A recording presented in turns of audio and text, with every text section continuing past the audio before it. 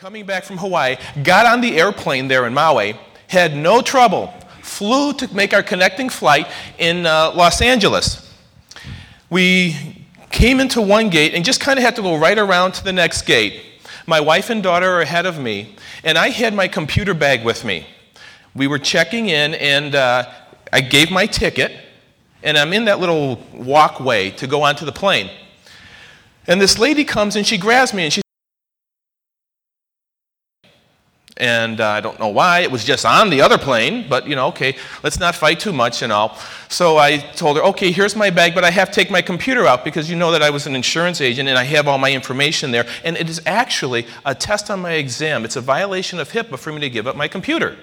And I told her that. Well, now she grabbed me by the arm because I guess I was being belligerent or something, and she makes me come back out, and I'm sitting there, and somebody's supposed to come and, review me, check me out to make sure I can take this bag on. Well, eventually that happened.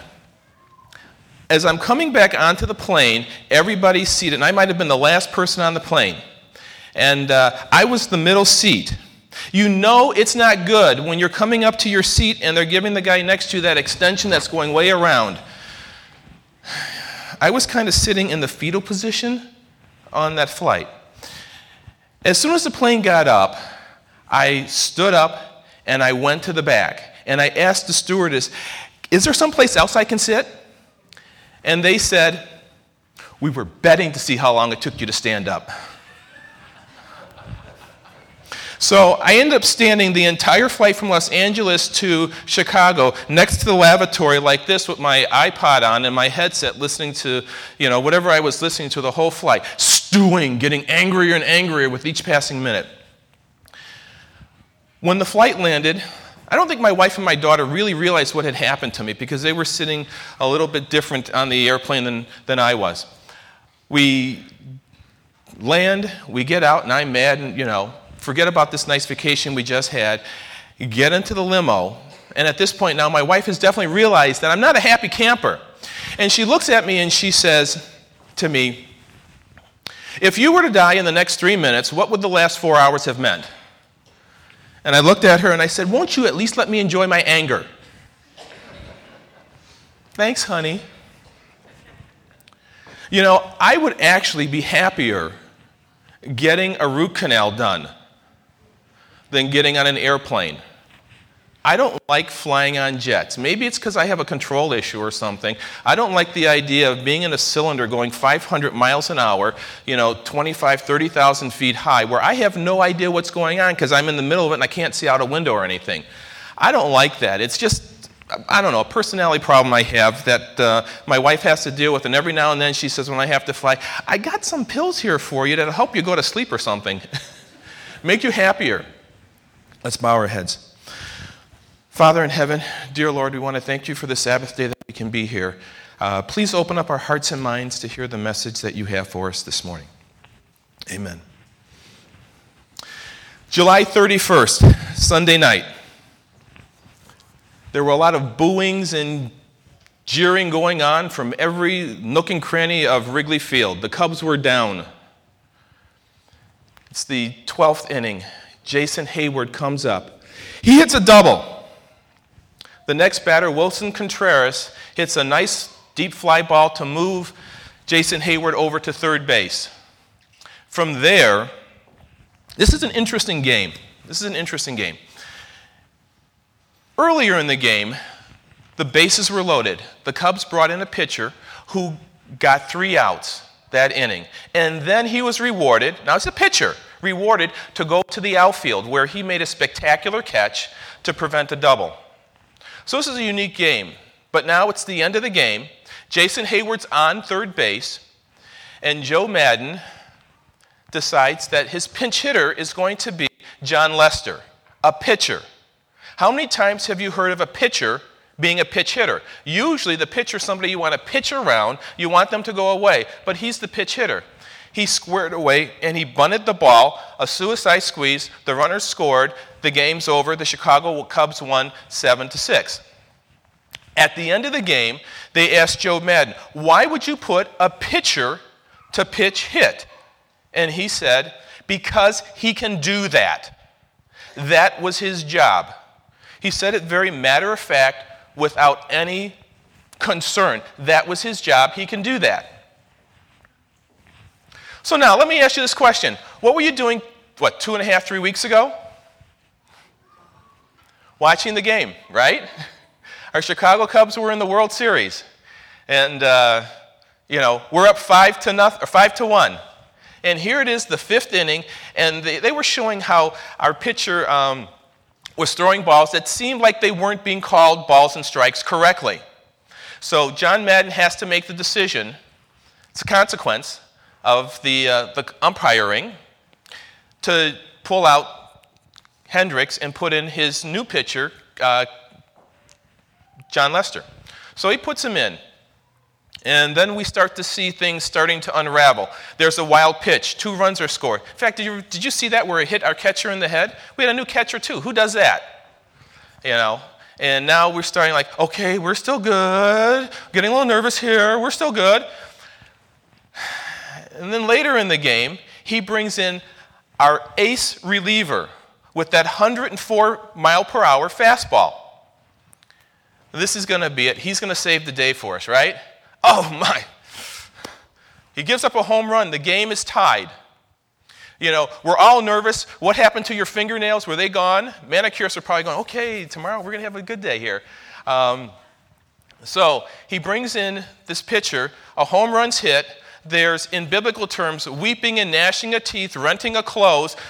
Probably Psalms would have been written if this had been, a few thousand years ago, as to the suffering we're enduring. What could have been, what should have been is now all gone again. You can just imagine it, But then, thank God, the heavens opened up. It rained. We had a 17-minute delay. The teams retired to their clubhouse, and our players got together and decided that they were going to have each other's back. They came out and very professionally won that game. And when Chris Bryant picked up that ground ball, threw it over to Rizzo, and the game was over, everything was right in Cub Nation, which I think we're all part of here, right? So the Cubs won the World Series. They were very professional about it. Part of the Cubs doing this is that they had to be broken down. A lot of the Cubs players said they didn't really even know about the curse of the billy goat. So they were ignorant of that. They were like little children here for this. They carried themselves professionally. It was no sweat to them. No sweat to them. Maybe to us it would have been, but for them it was no sweat. The term no sweat, that can mean with low difficulty or no difficulty, very easy to do. Low stress, it means you're cool, you're calm, you're collective. And I think I'm sweating underneath here. Thank you for the ceiling fan.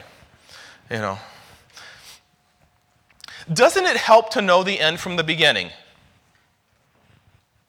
If you had known how that game back in July would have come out, would you be sweating over it to see that John Lester, a pitcher, could bunt home the winning run? I know we were all sweating, all those who are Cub fans, in the middle of the game to see what was going on, to see it's going to happen again. We're going to lose it. The curse, I can hear that billy goat warming up in the back, but it didn't happen. It was no sweat to these players who were out there. They didn't know any better, maybe. It was going to be something simple that they could win. God said, I am God, the God of your father. He said, do not be afraid to go to Egypt, for I will make you into a great nation. I will go down to Egypt with you, and I will surely bring you back again.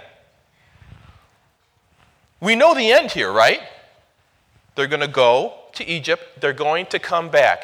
It's very definite. Like we had the song today, you shall behold him. It's not maybe, it was shall. It was definite. Here we have a definite thing. You're going to go and you're going to come back.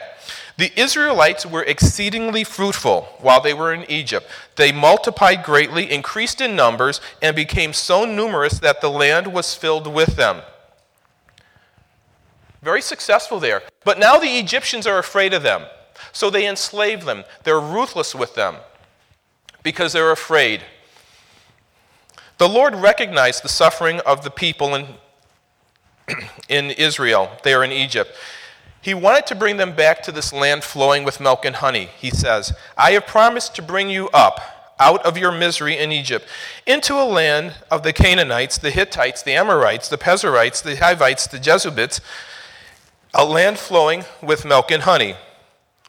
Moses and Aaron were brought together, all the elders of the Israelites, and Aaron told them everything the Lord had said to Moses. He also performed signs before the people, and they believed. They believed. Did you believe the Cubs were going to win? Yeah? Oh, we've got somebody very confident out here. You know, in our household, my wife and I are rolling all over the floor. Oh, no! You know, they believed. They knew the outcome. They were going to go back to that land flowing with milk and honey. So now, the Lord comes and he has to perform many signs for them. How many plagues were there? Does anybody remember? 10 plagues. They have all these plagues, and the final one is the death of the firstborn. The Israelites pack up to leave. And after a little while, the Egyptians realize this isn't quite what they wanted. The Egyptians, all Pharaoh's horses and chariots, horsemen and troops, pursued the Israelites and overtook them as they encamped by the sea. And then they start whining and complaining. Now remember, they know the end from the beginning, right? They know the Lord is going to bring them back to the land flowing with milk and honey. But they start getting all concerned about this, and they said to Moses, it was because there was no graves in Egypt that you brought us to the desert to die. What have you done to us by bringing us out of Egypt? Didn't we say to you in Egypt, leave us alone? Let us serve the Egyptians. It would have been better for us to serve the Egyptians than to die in the desert. Remember, they believed. They knew the outcome. Life would have been a whole lot easier if I had known the Cubs were going to win. You know. But they believed here. Did God lie to them? So, God goes to them. He gives them manna, water from the rock to sustain them in the desert. What was there to overcome? They were going to go to Canaan. It should have been a no-sweat situation, right? That's what it should have been. Doesn't it help to know the end from the beginning? We know the end from the beginning. When you read a book, if you're like me, I'm a cheater. When I open up a book to read, usually in the first few chapters, then I have to cheat and go to back because I need to know the end. When I find out what's going on, does it come out okay? And if it comes out okay, I'm okay. I can enjoy my book. I listen to a lot of books on CD right now, so it really helps when I drive. Our daughter just came home from Lincoln, and my wife at times says to me, how can you drive so far by yourself like that? And because I have a book, and since I don't know the end from the beginning, I stay awake, and it's easy to drive for me at that point. Now, in our Bible, we know the end from the beginning. John, let's think about John. In Revelation 1:19, John is told, write therefore what you have seen, what is now and what will take place. What is now and what will take place. So here's the end from the beginning. Remember, God says to the Israelites, I have promised to bring you up out of your misery in Egypt into the land of Canaan, a land flowing with milk and honey. We know the outcome. Here's the problem, though. We know the outcome. The outcome's not the problem. The problem is we're here in the middle, right?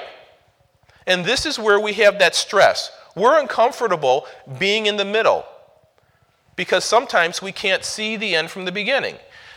I know, which is why I don't like to fly, I know when I get on that plane, it's going to land. I'm very confident in that.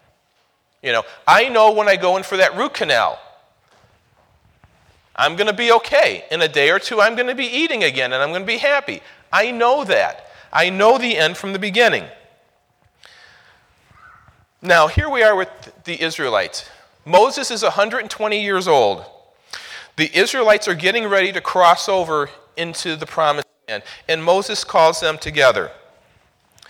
Their life is about to change. They've been wandering in the desert for 40 years. And anytime you have a major life change, there's a stress involved in it, is there not? You're uncertain about what the future holds. During the last 40 years, they've gotten comfortable in the desert. Maybe let's stand up here, walk around a little bit, and settle down and whatever. But they're comfortable in that setting in the desert. And, they've been there. They've lost their families for the most part. The young people, their parents that left Egypt were no longer there. So they're going to cross over into a land that's now uncertain to them. And Moses calls Joshua. Then Moses summoned Joshua and said to him in the presence of all Israel, "Be strong and courageous, for you must go with this people into the land the Lord swore to their ancestors to give to them." It's repeated again in Joshua 1, verse 7. "Be strong and courageous. Be careful to obey all the law my servant Moses gave you.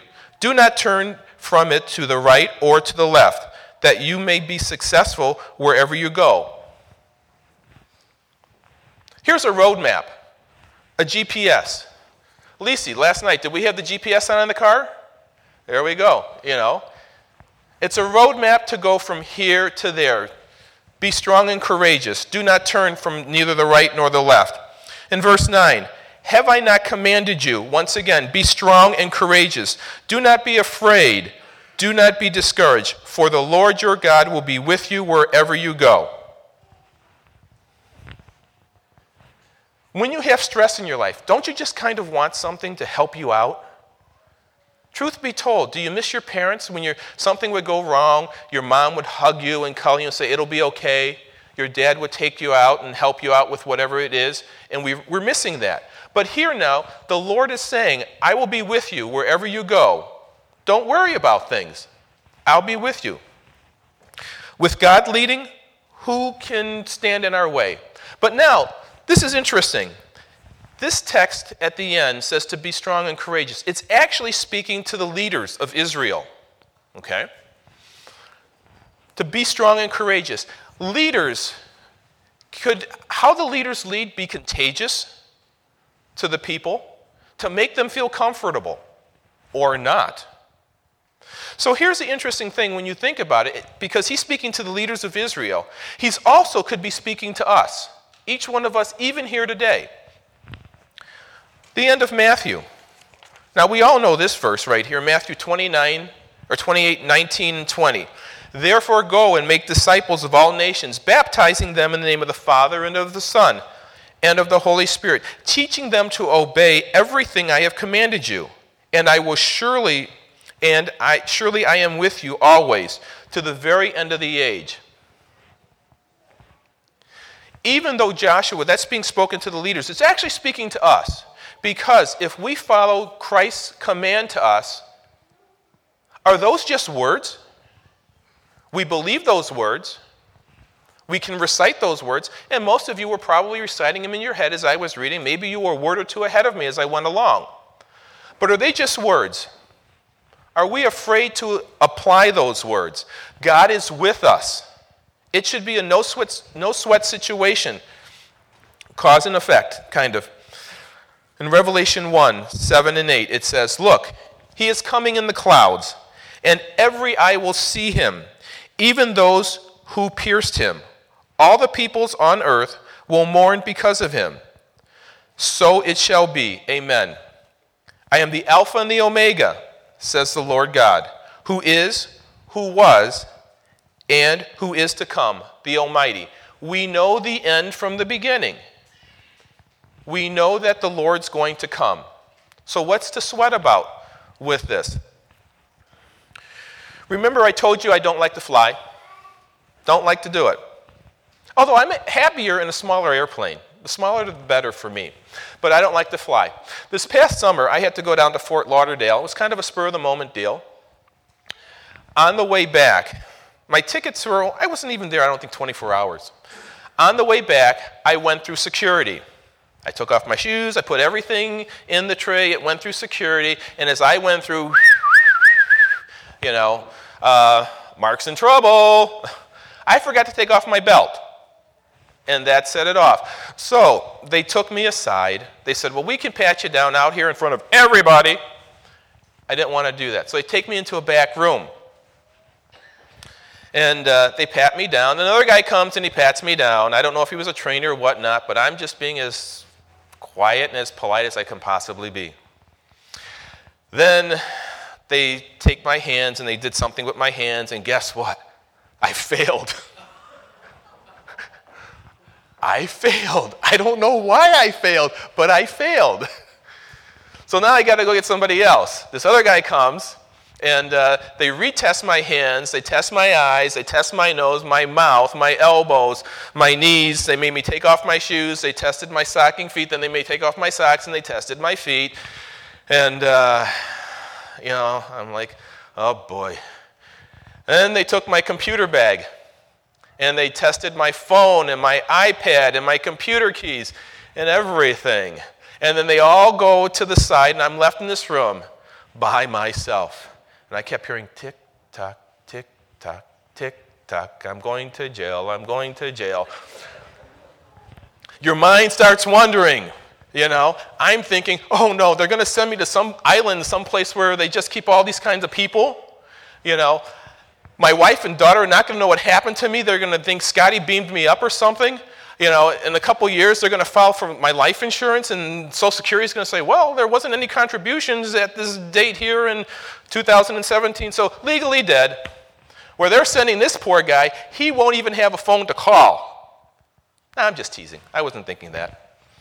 I was thinking that, in a few hours I'm going to be home. Everything's going to be okay. I knew I hadn't done anything wrong. I'm actually sweating more here, than I was that day. And so after about 45 minutes, they passed me on through. I got on my flight and I came home. My wife told me, she goes, Mark, it's probably because you made your reservation within this short period of time. You really didn't have any luggage, and after all, look at that face. But I wasn't worried about it. It was a no-sweat situation for me. Here's a question I have for you. In your life, is it a no-sweat situation? Do you trust that God is with you? Do you trust in your salvation? Are you like that college kid who hasn't prepared, who goes in for the test and is praying that the test will be fine for them? Or are you like that college kid who is so totally prepared the test is almost a non-issue?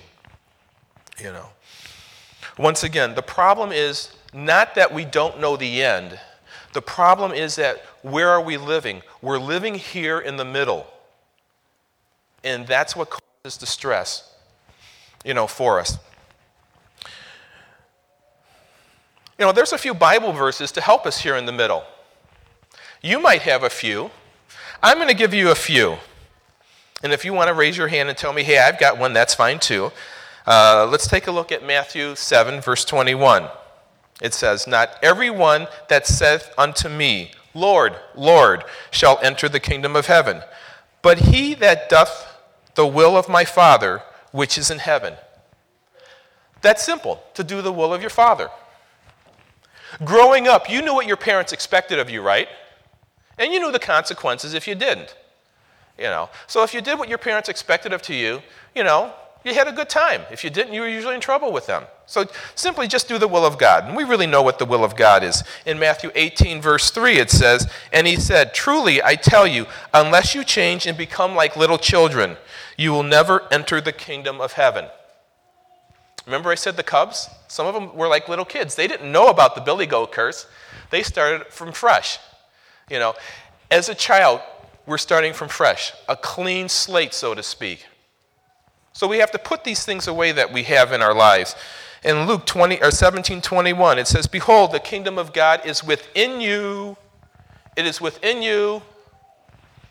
No one can get me my salvation. I have to do it myself. It's me and my relationship with God, with Christ. No one can stand in my place. It is within me. I can't blame somebody else for my success or failures in that area. It's within me. John 3:5, it says, Jesus answered, very verily, I say unto thee, except a man be born of water and of the Spirit, he cannot enter the kingdom of God. We have to start all over again. with our relationship. And really, that's every day. That's every day. We start with our relationship with God every day. John 3:16, whoever believes in him shall not perish but have eternal life. Believe in him. You know, it's interesting. At work, I was talking about salvation to one of the individuals at the office I work at, and the comment was, you know, I'm a good person. I don't rape, pillage, plunder. I don't do anything like this. I'm a good person. You know, I'm okay. Where's that relationship there? There's no relationship. In 2 Corinthians 5:7, therefore, if anyone is in Christ, he is a new creation. The old has gone and the new has come. Once again, you know, if we think about the Cubs, when they brought in Theo Epstein, what did he say he was going to have to do? He was going to have to break this team down and start all over again. We have to take the bad part of our lives out, and we know what that is. You know, where does any of this thing say that to get into heaven you have to build a mighty stadium? You know, lead an army into battle, hit that grand slam in the World Series, or catch that final ball and throw it to Rizzo for the final out. It doesn't say anything about that. It really is more simple. It's in our own personal world where we're at. And if we apply that, life will be no sweat to us. Remember, we know the end from the beginning.